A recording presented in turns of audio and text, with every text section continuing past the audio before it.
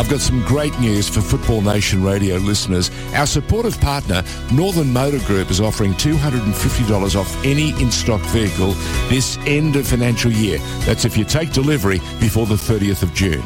With 8 big car brands, MG, Nissan, Kia, Isuzu Ute, Jeep, Ram, Samsung, Peugeot and Pacific Caravans, it's literally a one-stop shop for all your driving needs. Plus, with over 150 quality pre-owned vehicles, Northern Motor Group really does have your next vehicle purchase ready and waiting. Don't wait. Visit www.northernmotorgroup.com.au today. They're in Grimshaw Street, Bundoora, and tell them George sent you. LMCT 6595. You're listening to the State of Our Football Nation on FNR. George Deneek here, along with Pokuah Frimpong in the studios of Docklands. This is Football Nation Radio, and State of Our Football Nation is the name of the program. And each and every week we cover a number of different topics. The topic on everyone's lips this week is, of course, Grand Final, the A-League Men's, coming up on Saturday night. Paramount Plus and Channel 10 getting ready for it. What have you made of all the prep? We've had plenty of time to think about it. We have had plenty of time to think about it, but I'm looking forward to the game as a whole. I've been seeing some of the old matchups between Melbourne City taking on Central Coast Mariners and seeing what that was like. And I look forward to the atmosphere. I think it being in Parramatta and being down at CommBank Stadium. Which, have you had the pleasure of going down to CommBank? No. So I went to CommBank for the A-League Women's Grand Final. And something I really enjoy about that stadium is that it's quite vertical as opposed to it going out. Yeah, gotcha. So the sound is like right on top of you, and it's a really nice stadium. So it's a bit like a bull ring, is it? Yeah, it is. But it's a really nice stadium. I like it a lot. And playing surface, what do you make of the playing surface? Will it be ready? Because there's an awful lot of traffic this year. Yeah, it has been an awful lot of traffic, but I think it should be fine. And I think if it is a little bit more bumpy, I think that's probably serves Central Coast a little bit better than it does Melbourne City if the pitch is a little bit more bumpy. Melbourne City's game seems to be something thrive on Amy Park. Yeah, that nice carpet. Yeah. Which Amy Park hasn't always been a carpet, that's for sure. No. The problems at Amy have been always brought on by outside interests like rock concerts. Yes. Or the rugby. Dare I say it, the rugby union. Or the rugby league. Or the monster trucks. Or the whatever. Read whatever you want into it. By the way, our special guest this particular program will be none other than Channel 10's or the Paramount Plus commentator, Simon Hill. Looking forward to what he thinks of that and some other things that are taking everybody's interest in the game. So many things have been happening overseas. A number of years, only I think half a dozen years after Leicester created magic and wrote itself one of the best fairy tales that you could ever write anyone. Even Hollywood struggled to believe that at 5,000 to 1, Leicester were a chance to win the English Premier League. They did, but here they are 6 years on, and the game, the cruel nature of the game has shown what can happen. It's just been relegated from the English Premier League to the Championship. I think the difficulty for obviously COVID hit a lot of clubs, around the world differently. But Leicester is one of the clubs that got hit by COVID extremely hard because I think the problem was that the man who owned the club got killed in a helicopter accident. But that was before their struggles. But what I'm saying is that obviously a lot of the money that Leicester as a club gets, and the reason that the family that owns the club is wealthy is through the airline company. And with COVID, it was severely hit. So there was less there was less money available to the club, and it's hard to compete. That's a very fair comment, but I still think had he been around, he may well have been able to engineer some better outcomes, but we'll never know now. I think that the Leicester going down is obviously really difficult for Leicester as a club, but it's probably a benefit to a lot of Premier League clubs because Leicester are going to have some of their players are going. Jettison, fire sale. It's going to be an absolute fire sale. You're getting excited, aren't you? Who would Arsenal pick up from that fire sale? I think the players we would have got are already left, unfortunately. Oh. Yeah, because we would have got Fofana, and Fofana's no longer there. Oh, he's at Chelsea. He's at Chelsea now. So. Mind you, he could still be available. Yeah, Chelsea. We've just heard that Maurizio Pochettino, the former Spurs man, has accepted the role of manager, and he's got a 2-year contract with one more should the club think he does a good job. Which is so interesting that the club, if he does a good job at the club. I think it's something that we've learnt with the likes of when we talk about Nick Montgomery and we talk about like Mikel Arteta and things like that. You've got to have really good leadership above you, and otherwise it just fundamentally doesn't matter what kind of quality manager that you have in your club, because they can only do so much. If the club is rotten from the top, there's only so much you can do. Can't argue with that. By the way, do you believe in the adage that some people never learn? Yes. There's been an awful lot of growing chatter coming from the English Premier League that a certain Ange Postecoglou may well be approached after the Scottish Cup final and might be offered a role as manager in an EPL club. And, of course, guess what's happened in the last 24 hours? People coming from everywhere saying, he's 57, what's he done? And how do you say his name? You see, this is the thing, George. This is the thing about Tottenham fans, unfortunately, for you. Not you, What, you're George. Saying they're not intelligent? Not you, George. Not you. You're great. Fantastic. They're delusional? See, my club, Arsenal, we took faith in a man who was coaching in Japan, was doing some wonderful work, and we got some beautiful years out of it. They has to have faith in Ange. And so what you're saying to me is you had the Ted Lasso effect before Ted Lasso. Arsenal was certainly sterner than Ted Lasso. But what I'm saying is that you've got to take, like, if your club is, Tottenham can't sit in this lull of just sitting it around the fourth. You've got to make that leap, and you've got to take a risk. And Angie's certainly done enough, I think, in his career to deserve and warrant an interview and also the job at Tottenham Hotspurs. But people already thinking, he's 57, what's he done? It's 57, it doesn't matter. It means naught. It means absolutely nothing. Absolutely naught. A couple of things that are very important as we lead into the grand final, the men's A-League grand final on Saturday night. The week is almost ended, and so are a bundle of careers. We've heard that Alex Wilkinson, the former Central Coast Mariners, the former Melbourne City man, the former Sydney man, or the captain of Sydney, has decided to retire. Yes. Effective immediately. It's been a great innings, and he's been a wonderful servant to the game. I think he's also been representative of the PFA, hasn't he? He may have. Yeah. He's played a pretty strong role. What I was going to ask you, George, was Sydney FC, when they were announcing that he was retiring, they said that he was the greatest of all time in the A-Leagues. Now, you've certainly seen more A-League games than I have. Yeah. I hate the term greatest. I really, really do. Well, I think they might say the best has ever done it or something like that. Yeah. But, Look, he's had an let's pack it this way. He's had an outstanding career. He's been a wonderful servant to the game and to every club that he's attended and played for.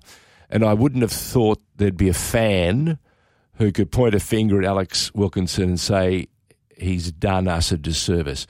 He was marvellous when he was at City, at Melbourne City when he was there. Under that time he was there, I think they won their first ever trophy, which was the old FFA Cup. I'm trying to think. He then went to Sydney, and they had a fabulous run. Mind you, that they had a pretty good side, but he added to it. And he, of course, long time ago, he was a tremendous talent at the Central Coast Mariners. So it's been a terrific journey for him. He's not the only one pulling the pin. We're hearing now that the referee, the man who will officiate the A-League men's grand final, Chris Beath, who has done just about everything that a referee can do, and that is he's officiated at World Cups, he's officiated at major tournaments around the world, which tells you that they think of him, what the international fraternity think of him, and he says that it'll be his last game. Probably has other things. Maybe he might move into the administrative chair of the referees, and they need good people. But Chris Beath calling it a day. Yeah, it's interesting to see the game without him because we'd like to not think about referees, but they become such characters in the game for us, and we can become familiar with their names, and we like some referees when they are with our team, and we don't like some referees, but he's done an outstanding job, Chris, and you know he will be missed. His level of understanding and quality will be missed. And early on in the week, we heard that a young guy called Scott Jamieson, the captain of the Melbourne City side, has also decided to hang them up after the grand final. It put a number of noses out of joint. Nick Montgomery wasn't happy. He didn't believe that anyone should be looking at retirements or resignations, or he just wanted the game to be basically judged as being the showpiece game of the year between two sides, and let the best team win. And he thought it was a bit of a mind game. What are your thoughts? I don't know if it's a mind game, but I don't know if I necessarily agree with that. I think I think Jammer was going to retire. But you can understand Nick. I can understand it, but I don't think that Scott Jamieson or Melbourne City were being that calculated in their actions to it. Maybe I'm being naive about it, but I just think it's. I don't know how that becomes a mind game unless you allow it to become a mind game. Yes, I think it's about distraction. Watch what my left hand is doing, I'll spank you with the right hand, that sort of thing. Exciting stuff, though. I'm looking forward to hearing from Simon Hill. We've now seen the EPL season, this extended double-pronged season end, and of course we've seen the sides that will be going down. We now know that it's not only Southampton, not only Leicester, but Leeds too. After a terrific couple of years, they just lost their way. Do you think it's karma for letting Bielsa go? There'll be an awful lot of Bielsa fans who'd say, "Told you so." Yeah, because there was. I think he, up until the day he left, he was still quite popular with the fans, and then the club decided to let him go, and they. I think when you learn that if you're going to decide to sack a coach, you better have a good backup plan, especially with Bielsa. If Pep Guardiola says he's the guy that I looked up to as a manager, and you're letting him go, maybe might not be the right decision. But also, Melbourne Victory announced today. That is so true. I wasn't going to mention it. I thought I might let Simon Hill tell us that something untoward has happened at the Victory. They had a big luncheon today, and their chairman, Anthony DiPietro, has pulled the pin. Another resignation. It's effective immediately. And I understand that one of their independent board members, John Doveston, has been appointed, and he replaces DiPietro effective immediately. Now, he's been an independent board member for about 8 years, and I think he'll be the first independent, non-shareholder to hold the seat of chair at the Melbourne Victory. Oh, wow. Yeah. How does that? Obviously, you worked in administration and football. How does that come about when a club's making those sorts of decisions? Look, you've got to understand that unlike players, when it comes to administration, what you need to know is that people have the passion and the energy. The players always can have the passion and the energy, but they may not have the legs. An administrator, it's very different. You've got to want it, and it may well be, and what we're hearing is that Anthony DiPietro's got some business decisions that are going to take him away, and rather than impact on his role at Melbourne Victory, he feels that Melbourne Victory are in very good hands. There's a whole new partnership with the 777 organisation. They've got the new airline, Bonza, up in the air and doing some good things. And he probably, it's 13 years as the chair, and during his 13 years, Victory have been, if not the biggest club in the country, certainly one of the most successful. It's a pity when key administration pieces choose to leave the club, especially when you've had a really down year. I don't think there could have been a lower season than quite possibly their first season back in 2005 when they finished near enough to the bottom of the competition.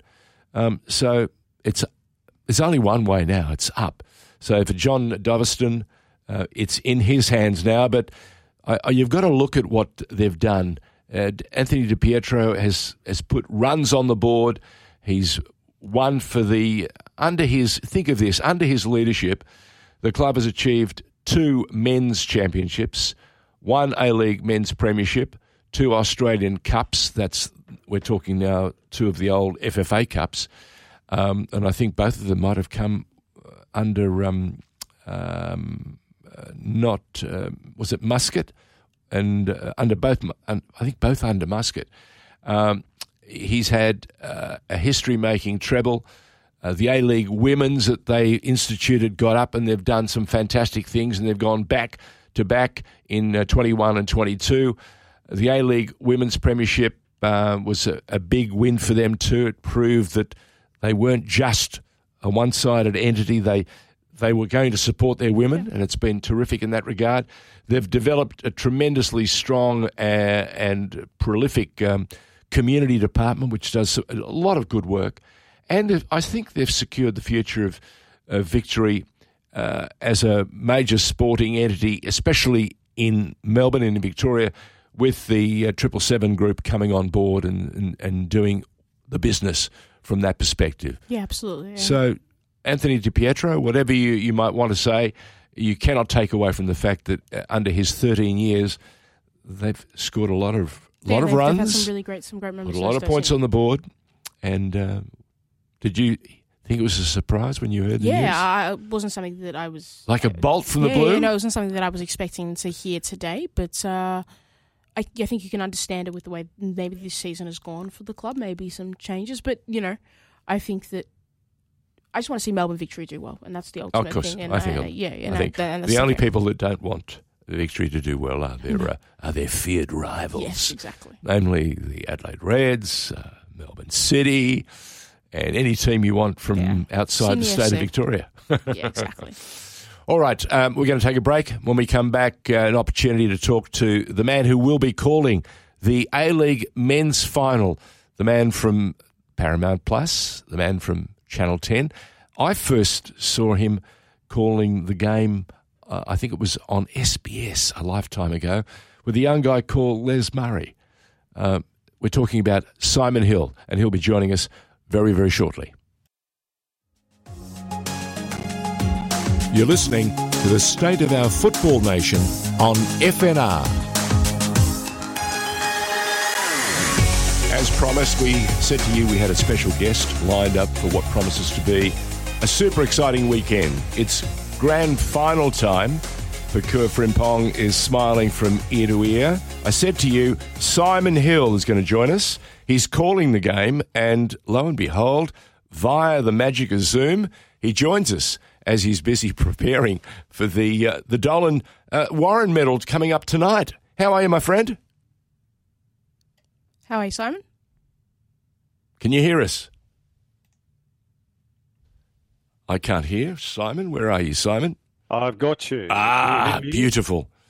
So I promised Pokuah that we'd grab you and, as they say, despite your work schedule and the number of commitments you've got today, how far away are we from starting the official presentation for the end-of-year function, which has now become part of the sporting calendar? I'm talking about the Dolan Warren Medal. We're about 4 hours away, just under. You're feeling absolutely no nerves. How's preparation going? What, for the Dolan Warrants? Yes. Well, I'm not involved in the Dolan Warrants. I thought you'd be involved. How can they not include you? Well, to be fair, I've been included many years in the past. I mean, I hosted these events for quite a few years. Yes. But, time moves on and you meet different faces. So, I'm happy. Listen, I'm happy not to be working tonight. I'll just go and have a feed and have a beer. Hey, listen, is there any truth in the rumour that you are so pent up waiting for the triple that City may create magic if they finish the season as they almost... showcased, except for this last game against. Lo and behold, I didn't think they'd lose that game, but again, it's Brentford have had that wood over a couple of clubs. They've beaten Arsenal. Did they not early in the season? No, we drew. Yeah, you drew or lost? We drew 1-1. You drew 1-1.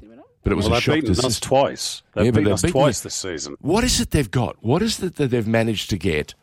They've got a good manager for a start. Thomas Frank is excellent. And they've got some good players. I know Ivan Toney has got the long ban for doing something he shouldn't with the betting. But, Brian Mbeumo, I think, is an excellent player. And they've got plenty more besides. And they've got a good team ethic. They're well led, they're organised, and particularly at home at that new stadium, it can be quite a cauldron. So, no, it's no disgrace. And to be honest, had there been something riding on that game, it might have been a different outcome. But with the Cup final and the Champions League final to come, I think it's understandable that Pep made some changes, and perhaps equally understandable that City probably weren't quite at their best. Well, as we saw in the last episode of Ted Lasso, and I don't want to be a spoil sport, but if you haven't seen it, you've missed out. City won that too. Did they? Yeah, they win. They win the EPL. I haven't watched Ted Lasso. Oh, you've got to see it. And this season especially, it was maligned in some quarters by a host of different people. But I think they've forgotten what made this show so special. It came along at a terrific time, right in the midst of the COVID pandemic around the world, and it gave us some wonderful light and some, I think, a view on how to treat others at a time when the whole world had forgotten how to behave. So in many respects, it's a very special bit of television. And well done to Apple, well done to Jason Sudeikis and the crew. And now the big question is, do they come back for season 4? But look, I thought the efforts of getting Pep, you actually get Pep talking in Ted Lasso in the last episode, and that's not easy. You don't get Pep to do that sort of stuff, and it's worth looking at the show just for that, Manchester City friend. Okay, well, I've never watched the second of it, so I'm taking your word for it. Well, to be honest. Well, here's something. I watch enough football without going down the fiction road as well. Yes, but the beauty of this is there's just enough football in there, right? But it's all about human beings and their interactions. So it has an awful lot to offer. Maybe I'll give it a go. Yeah, give it a binge when you get a moment to be off the golf course. By the way, how's your handicap? Blimey. I haven't played golf in probably 5 years. I do love it. Hang on. We got you on the golf course only last year. Or was it the year before? We got you and we did an interview with you and you were on your way either to the golf course or coming off the golf course. That was, I think that was the last time I played, actually. It was maybe 3 or 4 years ago. But no, I don't get much chance to play golf, to be honest, because obviously, as you know, it takes 4 hours to get to do a full round. Correct. Probably longer than that with my handicap. Yep. I just don't have the time, particularly during the football season. As soon as the football season ends, I'm normally on a plane back to the UK. So, yeah, the golf clubs have sat rotting in my apartment for quite some time, unfortunately. Robbie Thompson is in France, I think, at the moment with the family, and he'll be coming back a little bit later in the year. And we're looking forward to catching up with him. But will you be taking a break after the grand final, or will you be hanging around for the Women's World Cup? Well, look, I am involved in the Women's World Cup. I will be working on that, but I am taking a break in the interim. As soon as, actually, I've got to wait until the Argentina-Australia game, which is on the 15th of June. And as soon as that's done, then I am heading off overseas. So I'll have a quick break. It's not as long as my usual off-season break, which is unfortunate. But, I'm looking forward to the Women's World Cup. I've never actually covered one before, so... this will be fascinating. And, with it being in Australia as well, hopefully it'll be a great tournament, good showcase for our sport in this country. I think, too, there's another element to this, and that is that there's a distinct possibility, and I'm getting this bubble and this buzz happening around me from people that normally don't get excited by football, and many of them are women, and it tells me that the game may well get its biggest boost in years outside of the Olympics and outside of, world titles and things like that. So I think being a co-host with New Zealand, they could be a catalyst for something quite special. And we've now even got the government talking that they might provide us with more funding, which is something that falls very comfortably on my ears. Yeah, well, look, obviously that is the long-term play, and my fear with all of this, and this is probably born out of decades, and you've been involved in the game here a lot longer than I have, George. We've seen a lot of false dawns down the years. Correct. We had last year an absolutely fantastic men's World Cup in terms of Australia's performance. And we all thought on the back of that was going to translate into, an improved product in terms of the domestic game. Yeah. And unfortunately, that didn't quite occur for one reason or another. Now, we've had occasions in the past, the Asian Cup win in 2015, the inclusion of Western Sydney Wanderers, Alessandro Del Piero in 2013 that gave the league an enormous boost. But we didn't capitalize upon it. And, for me, the test will be, I have no doubt that the stadiums will pack out for the Women's World Cup. It'll be a great event. And people in particular will get behind the Matildas. Of course they will. But the test, the acid test for me is going to be round one in both the men's and women's next season. And I want to see increased attendance figures. I want to see more people watching on TV. Otherwise, you're all this talk of legacy really is just talk. Pie in the sky. I mean, there will be some legacy. Obviously, there'll be improved facilities in certain places, but we haven't got a new stadium out of it. No. We haven't got an awful lot of money out of the governments, which we should have done, because you can guarantee if this was a Rugby World Cup or a Cricket World Cup, then they'd be absolutely pouring money at it. Correct. So, we've got to see some tangible benefit for it. Otherwise, the World Cup will come and go, and we'll be back to square one at the start of next season. And that's what I do not want to happen. I'm sorry to sound like an old curmudgeon. No. But as you know, George, we've been down this road before. So I've already seen. We want to see a proper legacy for this World Cup. We're talking to Simon Hill, who, of course, is doing the commentary for the A-League Grand Final, the men's, on Saturday night, which pits. What is it? Is it going? It's being pitched as the David versus Goliath. It's the Central Coast Mariners against Melbourne City. Melbourne City, again, coming up trumps, delivering a tremendously consistent season.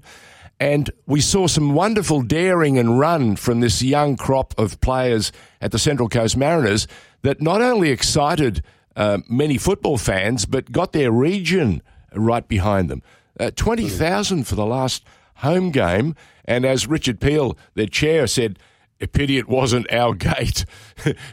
the gate, of course, going to the APL, which has had a checkered first year of clear sail from its dismantling or its departure from Football Australia. We finally have now seen one clear season of the APL, and if you're going to judge it, is it just a pass mark? That's a good question. Yeah. Look, in terms of the actual football on the field, there's nothing wrong with the competition. No, despite the preconceived ideas that it's a poor standard and it's not as good as the Premier League. Well, of course, it's not as good as the Premier League. Very few competitions around the world are as good as the Premier League. Just ask the Europeans. Yeah, exactly. The fans still turn up to watch those competitions, and they still value their local league. So we do suffer from a poor perception, and the reason for that largely is that we've got more than enough football fans in this country, but not enough of them are fans of A-League clubs. Yeah, and so they tend to view it from a very dispassionate point of view. Now, if I tune in to watch, I don't know, Fulham against Bournemouth in the Premier League, the quality is not necessarily great. Obviously the top sides play great football, but down the bottom, it's not always that brilliant. But the difference is you have full stadiums, you have committed supporter bases, and there's a narrative because of promotion and relegation, all of which, amps up the feeling around those games and makes it perhaps feel a lot better in terms of quality than it perhaps is. Now, we don't have that yet in Australia. No. In either sense. So that drives some of that perception. In terms of your original question, as I said, I think the investment in the football side of things in some ways by the APL has been okay. The problem is that they've made a couple of big decisions that have not gone down too well. And let's be honest, the grand final decision is one of them. Yeah. Now, I've gone on record as saying I don't agree with it. And, I've copped a bit of flack from within the game. Well, I don't care, quite honestly. This is a game of opinions. And if people in the media can't give their opinions, then we're not doing our job properly. And stand up. Yeah. Yeah. Well, you've got to, also be mindful of what the fans are thinking. And a lot of fans don't like it. Now, it may well be on Saturday night that we get a full house, in which case it's great, but it doesn't necessarily vindicate the decision. Because, that's true. You've got to look at longer term costs in terms of the PR damage that it's done the competition. So, there are a few different elements to it. Now, to be fair to the APL, since the furore of the grand final decision, that they've recognised, at least in part, that they need to be much more consultative with the supporters. They can't just ride roughshod over the supporters with decisions of this magnitude in future. So they've put in place committees, which is a good start. They've made some mistakes in other areas as well, but they are new to it. And, it's a difficult competition to run, particularly in Australia, where it's not the number one sport. So they were always going to make some mistakes. I'm prepared to give them a bit of leeway for that. But equally, when they do make poor decisions, they've got to expect comeback. We're in the media, we're not PR agents for them. We cover the game, good, bad, or indifferent. So, we have to be able to critique it. Otherwise, we lose our credibility with supporters who pay their money to not only support at the gate, but watch on TV, buy subscriptions, etc. So, it's an interdependent relationship that we all have. And, so in terms of, whether they get a pass mark or not, I don't know whether that's for me to judge, to be honest. I think that's for the supporters. Football without fans, as Jock Stein famously said, is nothing. So it's what they think, not what I think that matters. Yeah, very good, very good. Pokuah? Simon, I was just heading into this game on the weekend, the grand final. What is the kind of matchups that you're looking out for? Obviously, as a commentator, what are the things that excite you particularly about this game? Well, I think it's going to be, a classic arm wrestle in terms of slightly different styles. Melbourne City, try to dominate teams in terms of their possession, and they overpower teams. I mean, we saw this in the second leg of the semi-final against Sydney, albeit that, there was a big turning point after 20 minutes when Max Burgess got a red card. And as soon as Melbourne City opened the scoring, to be honest, you just could not see a way back for Sydney FC because Melbourne City smother the life out of you. They're that good at doing that. And of course, they've got quality players as well. Now, the interesting thing about the Mariners is they're not only on a run of good form, which City are as well, but they can hurt you a lot in transition. They've not only got pace, but they've got very clever players. The likes of Jason Cummings, the likes of Marco Tullio, who is in season best form at the moment. So, it's a question, I think, of how the two teams set up. Do Melbourne City make changes to try and accommodate the opposition, or do they not bother about that? Now, to be fair, against Sydney, they made 3 changes, which at the time I thought, oh, that's interesting. Nuno Reis at right back. He dropped Florent Berenguer and Richard van der Ven, left them on the bench. In the end, he was absolutely bang on. Nuno Reis barely gave Adrian Segacic a kick. Might have been different had Robert Mack been fit, of course. But, so it's a fascinating matchup. There are individual battles across the field. Who wins the midfield battle, I think, will be key. Who does Rado Vidicic play alongside Aidan O'Neill? Does he revert to Berenguer?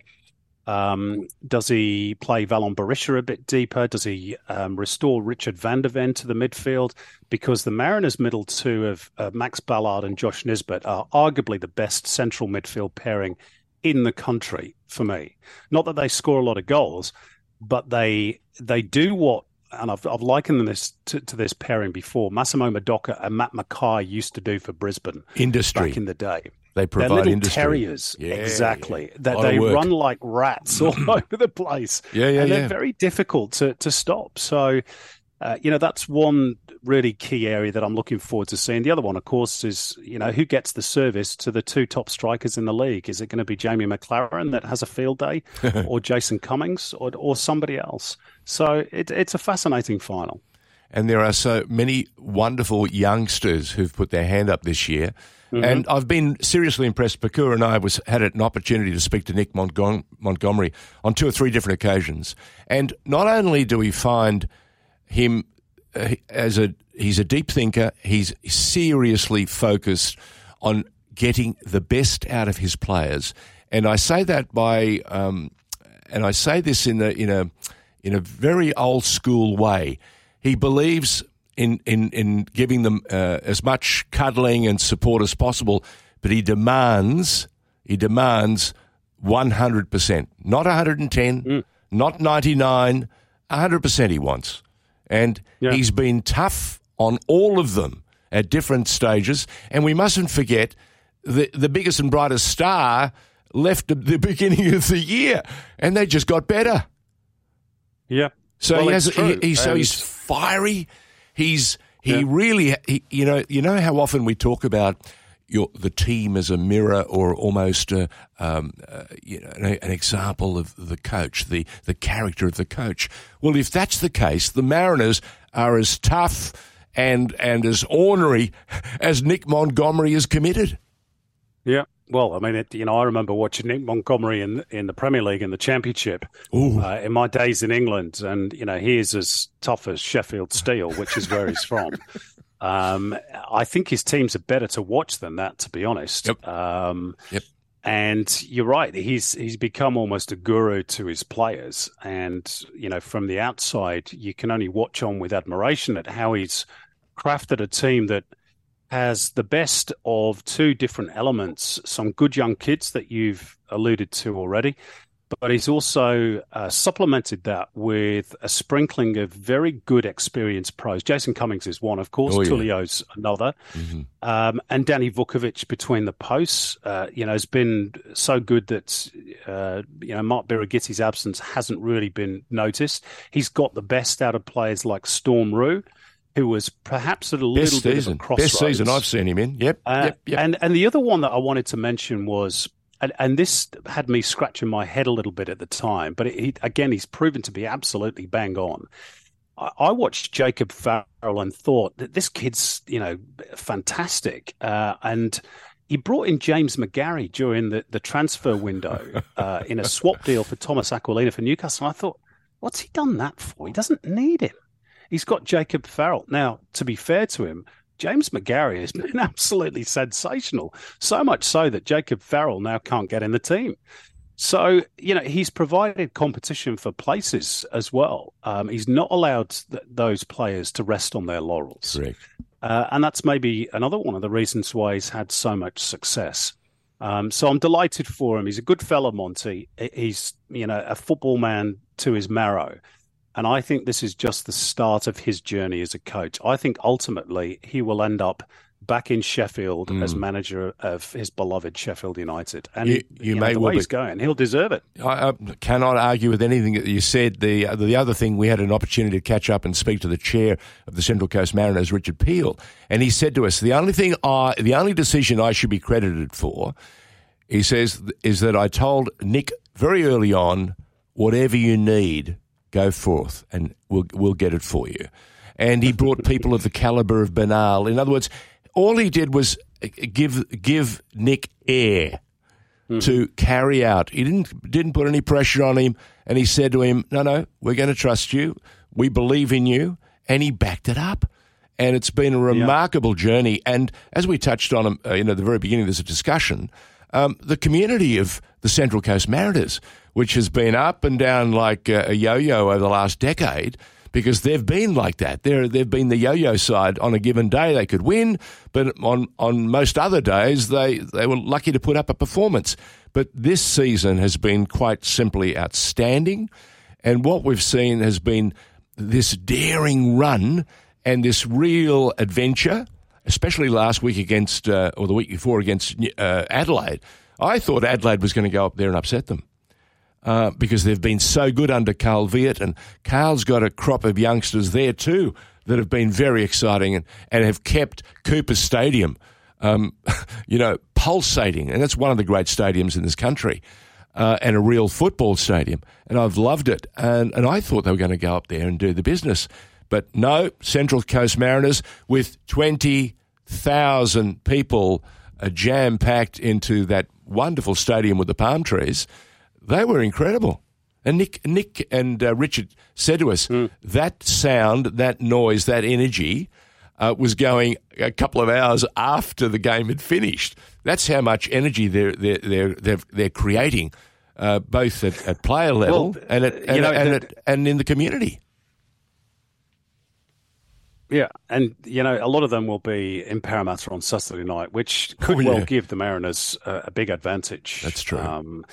Had it been in Melbourne at Amy Park, where City haven't lost a home game all year, then you would have thought the odds were very heavily stacked in City's favour. But I think this sort of swings the balance a bit towards neutral, because they'll have the majority of fans inside the stadium. Just on the Mariners' journey, I mean, you've got to give also obviously some credit to Alan Stajic, who started to turn the club around before he departed. Yep. It's only a few years ago that the Mariners won 3 consecutive wooden spoons, and people were wanting them thrown out the competition. And if you also remember, they had that ludicrous PR exercise where they brought in Usain Bolt and were considering offering him a contract. Did you say insane Bolt? Yeah. Well, I mean, the decision would have been insane. Correct. But so they've moved away from all that gimmicky stuff and all that nonsense, and have returned to being a proper football club with good foundations. And Alan Stajic was a part of that. Nick Montgomery was initially the academy coach, which put that foundation in place. And now they've got that production line, which they were famed for so many years, of course. The likes of Matt Ryan, Miller Jedinak, Trent Sainsbury, Bernie Abini, they all came through the Mariners and earned the club a lot of money. And they're going to do that again because they've got their academy sorted. That's the basis of what an A-League club, or at least part of it, should be, is to have that production line and to make money, to reinvest in the academy, to bring the next generation through. All the while, of course, while trying to remain competitive, which is the tricky bit. But that's where you need the good coach. And thankfully for the Mariners, they've got everything. No, you just touched on, obviously, the key foundation of having a really good youth setup for your side and ensuring the long-term success of a football club. Besides that aspect, what are the other things that some of these other clubs are missing out on so we can get more fans to the games and develop strong connections between fans and clubs, and see when fans are going to games, they're seeing that it's not just the current group of players, there are players after that will still continue the legacy of the club onwards? It's a good question. To be honest, it's the $64 million question that all A-League clubs need to answer to a greater or lesser extent. And obviously there are some clubs that have been better at it than others. Melbourne Victory have been very successful, not so at the moment, obviously, but over the course of the journey. Sydney FC have done pretty well. But there are a lot of others who I think have sort of fallen by the wayside for one reason or another. Now, there are various reasons for that. Brisbane moving nearly an hour north of the city has been a massive disconnect with their supporter base. Okay, they've also not had the results on the field, but it's been often quoted in Australian football circles, if you get a winning team, people will turn up. Well, they will for grand finals, but they won't necessarily turn up week in, week out for the next 10 years just because you play good football this season or win a trophy. And Brisbane Roar is the classic example of that. If that was true, then Raw would be getting 20, 30,000 every week on the back of what Ange Postecoglou did there. But they're not, because success is transient. And what it's about is a connection between the fan and the club. Now, there are many ways, of course, of achieving that. And clearly in mitigation, A-League clubs are still pretty young. So we've not got that intergenerational support that is endemic in Europe and South America and other parts of the world as yet. But we should be doing better than we are at the moment. And that's because the clubs, by and large, don't always listen to their supporters. They don't always have a great or individual identity. A lot of A-League clubs, in my opinion, are cookie cutters of each other. We need stadiums that not only look like home, but feel like home. It would be lovely to have some of our own. This is why people love going to Cooper Stadium in Adelaide. It looks like a football stadium, smells like a football stadium. It's got red and white everywhere. It is the home of Adelaide United, and you are in no doubt about that when you go there. And that's why it's so brilliant. A lot of other clubs don't have that and don't seem to have any aspiration to have it, which just baffles me. And the other thing is they've got to tap into, the big playing base, the junior participation levels that we bang on about endlessly. I mean, just to touch on the FIFA Women's World Cup again, if I hear the word participation numbers one more time out the back of this World Cup, I think I'm going to scream. We've got more than enough participants in this country. We've got participants coming out of our ears. We don't have enough pitches for them to play on. What we need is more fans of the game paying their hard-earned so that we can build a better professional sport. And that's on the clubs. They've got to build that in their individual cities. And too many of them, and Melbourne City, I'm sorry to say, are one. They're very successful. They've got a great team. And yet their crowds went down this season. How is that even possible with the team that they've got? And that's because they have not enough cut through in the Melbourne market. So they've got to work on that. And they've got to find ways to tap into the football supporter base that is clearly there in Melbourne that doesn't support victory. Now, I've gone on record as saying I think bringing in a marquee player would be one way to do it, but they seem loath to do that. It's not the only solution, but those are the sorts of things I think that clubs need to be looking at. And just one more point on this. Sorry, I know I've banged on a lot. No, go for it. Is I think, and we started to see maybe the first elements of this in the last couple of weeks. We're on 2 reports coming out. We also need a proper pyramid of football in this country, which means a second division, which means ultimately promotion and relegation. That's what football fans like. They don't like closed leagues with salary caps and no punishment for failure. They want the glass ceiling removed, at least in part. And I'm not saying we can have it tomorrow, but the sooner we can move towards that, the better. And then we get a bit of jeopardy down at the bottom end of the table as well at the top. We need it. I wanted to touch on, because you touched on the Women's World Cup. As somebody who loves the dub, and I think it's an interesting league, and the dub has had an interesting journey in the context of women's football. It used to be, I think, it probably held a higher standing in the past because we used to be able to attract maybe higher quality players in the past, and we've transitioned to maybe a more development league. How do you see the relationship between the Matildas and just women's football as a whole in this country growing out of just having, the fans that we have who are dedicated and committed, but they're not enough to sustain, the long-term aspirations of these clubs in that sense? What are your thoughts around that? Well, look, the Matildas have the same relationship to the A-League women's as the Socceroos do the A-League men's. And again, after the Men's World Cup last year, we thought we'd get this knock-on effect for the A-League men's, and it didn't happen. Yeah. So until the clubs do the work, it's not a gender-specific issue; it's a whole of game issue. Yep. The A-League men's crowds aren't big enough, and it's even worse with the women's now. What we're seeing in the rest of the world, particularly Europe at the moment, is a huge investment, not just in facilities and wages for players, but we're seeing investment in promotion of the women's game, promotion of those players. You look in the media in the UK, it's, you will read pieces on the FA Women's Super League. Not just celebrities, but I'm talking about the league itself. You'll read pieces about the FA Women's Super League on a daily basis in The Guardian, in the Daily Mirror, in the Telegraph. It's virtually everywhere. And as a result, that higher publicity has driven crowds to be a lot bigger, particularly for the big games. Same in Spain, same in France, same in Germany. We're seeing crowds of 50, 60,000 for some games. Now, we're not even at a fraction of that in Australia. And that's not a problem with the A-League women's per se. It's a problem with the game in this country because it's the same for the men. Yeah, very true. So it's a football problem. It's a whole of game problem. It's not gender specific. if we talk about, what is it going to do for A-League Women's? Well, it's all part of the same pot.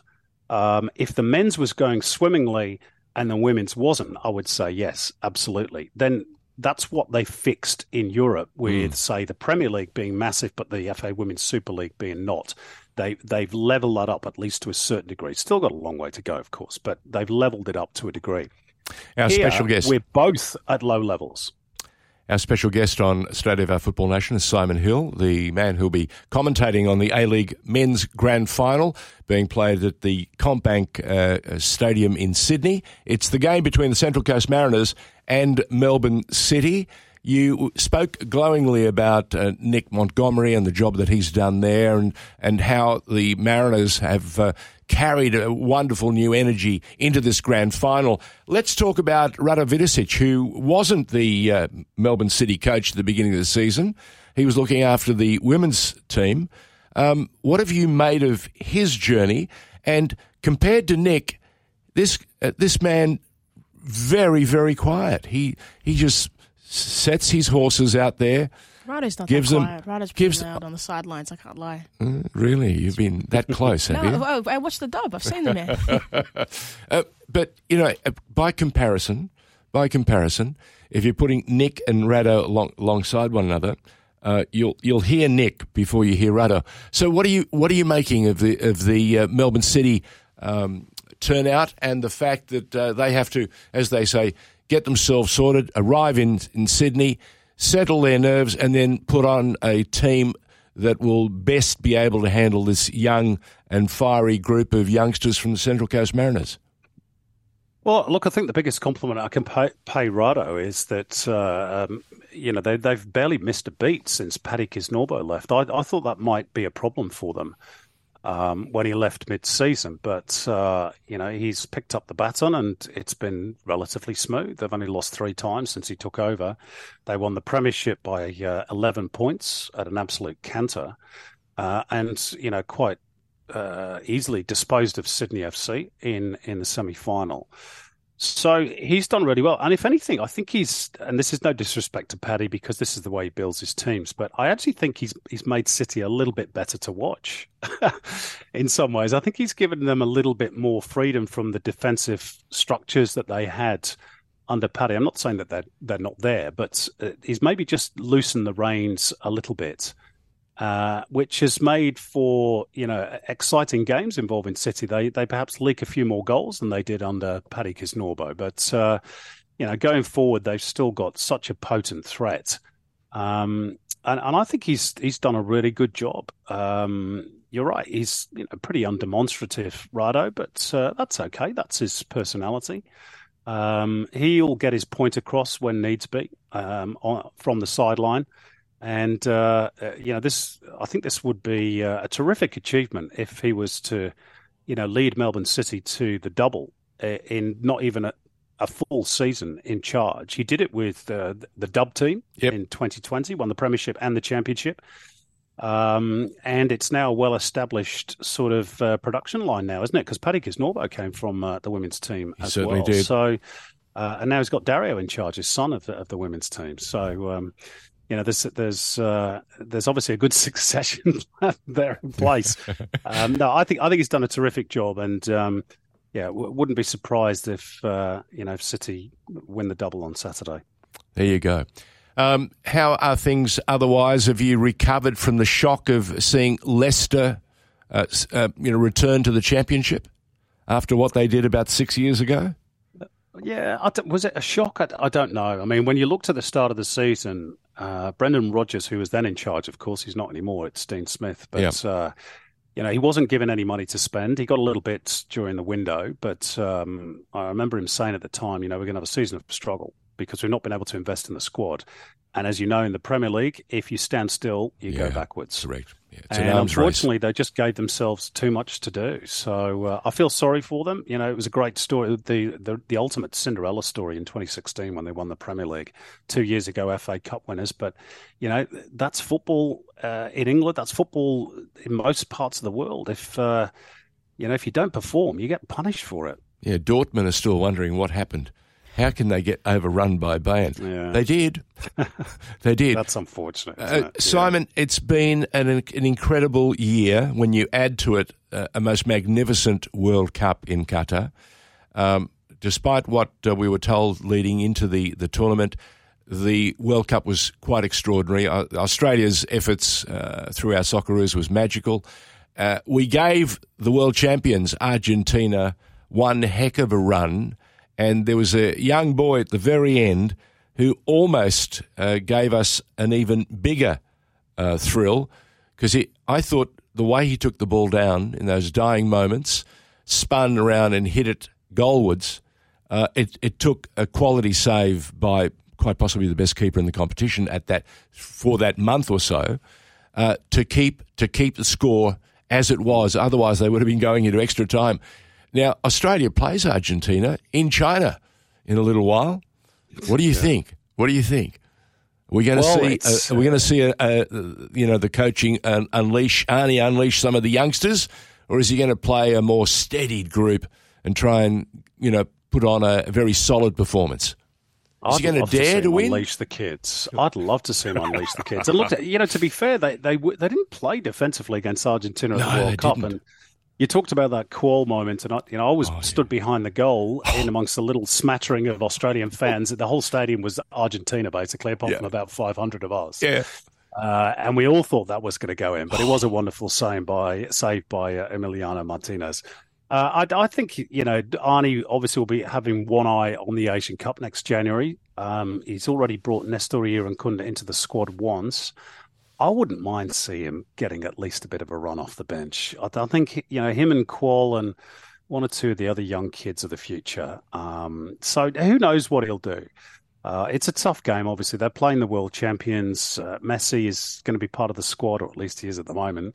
So it's a big ask to ask them to go to Beijing and win. But I think we'd love to see them go for it and see what happens. But of course, it's a one-off fixture, and I guess from Arnie's point of view, with the Asian Cup around the corner, he also doesn't want to go there and lose 5 or 6-0, and then have the next 4 or 5 months to dwell on that result before he can get them back. So. It's that's the vagaries of being an international coach, isn't it? The very reasonable Simon Hill giving us a piece of his mind as he prepares to take the Paramount Plus and Channel 10 commentary into the grand final. You guys starting about 7 o'clock, or will you be on a little bit earlier on Saturday? That's a good question, George. I think it's 7 o'clock. Right. But check your guide for details. I can't tell you off the top of my head. I know we kick off at 7:45, so that's when I'll be on. Yeah. All right, my boy. Listen, all the very, very best. Have a great call. Thanks, and have an extended break. You've certainly earned it. It's been a big year. And can I also take a moment to say congratulations on all the stuff that you've done on Offsiders. I think the half a dozen appearances you've made this year, you talked the most sense, and you gave the game a chance to, to be understood a little bit better by some segments of the marketplace that don't always think about. Upset a few people too, George. That's all right. And long may it continue. Simon Hill, our special guest. That's part of our job. Good on you, my boy. Thanks. Cheers, guys. Thank you. There you go. Simon Hill on State of Our Football Nation. And as Pokuah and I have said on a number of occasions throughout the year, it's always fun when you get a special guest and they give you not only what they believe is fair and reasonable, but they're prepared to also stick by their beliefs. And Simon, as he said, has upset a few people, but for the good of the game, I think it'll bear fruit in the long run. Until next week. You're listening to the State of Our Football Nation on FNR.